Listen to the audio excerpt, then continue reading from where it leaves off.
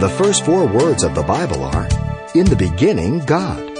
And it's been said that if you can accept that, nothing else should trouble you. Well, coming up, Pastor Xavier Reese discusses the simple truths about the difference between accepting and rejecting God's Word. Every person has to make a decision on the entire content of the Bible, Genesis to Revelation. Because there are even Christians who go to church, they say, well, I don't know about this book, that book, I don't know about this verse. What are you talking about? You can't be a smorgasbord Christian. It's all or nothing. Okay? You can't pick or choose.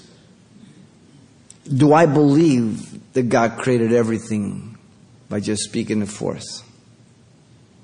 See, He put the hardest thing up front. If you can believe Genesis 1:1, you got it hands down. You got to make a choice.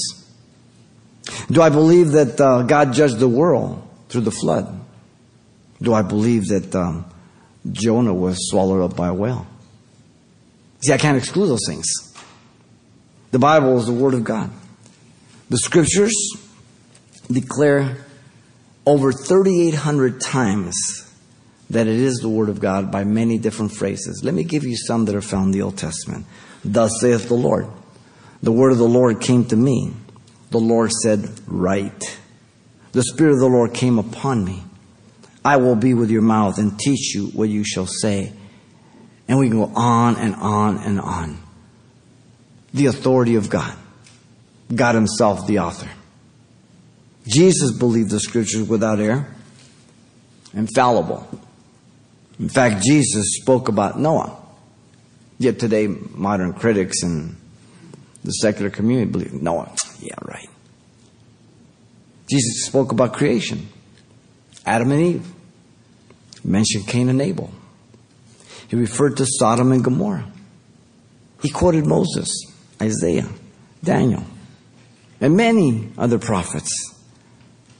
Jesus referred to Scripture as prophecy. Jesus said to Martha, I am the resurrection and the life. He who believes in me, though he may die, yet shall he live. And whoever believes in me shall never die. Do you believe this? Told her straightforward. Asked her. And God asks you, do you believe this? It makes no difference if your wife believes it, your husband believes it, or somebody else believes it, but do you believe it personally? It's a personal transaction that takes place. The 2 thieves on the cross. The one mocked. The other one also mocked, but then turned around. And he says, Jesus, remember me when you come into your kingdom. He says, today, you will be with me in paradise. 2 men equally distant heard the same message. One rejected, one accepted. All the difference in the world. The price has been paid. All that has to be done is the choice be made. Personal. You've been listening to Simple Truths with Pastor Xavier Reese, a daily devotional of the enriching and precious truths found in God's Word.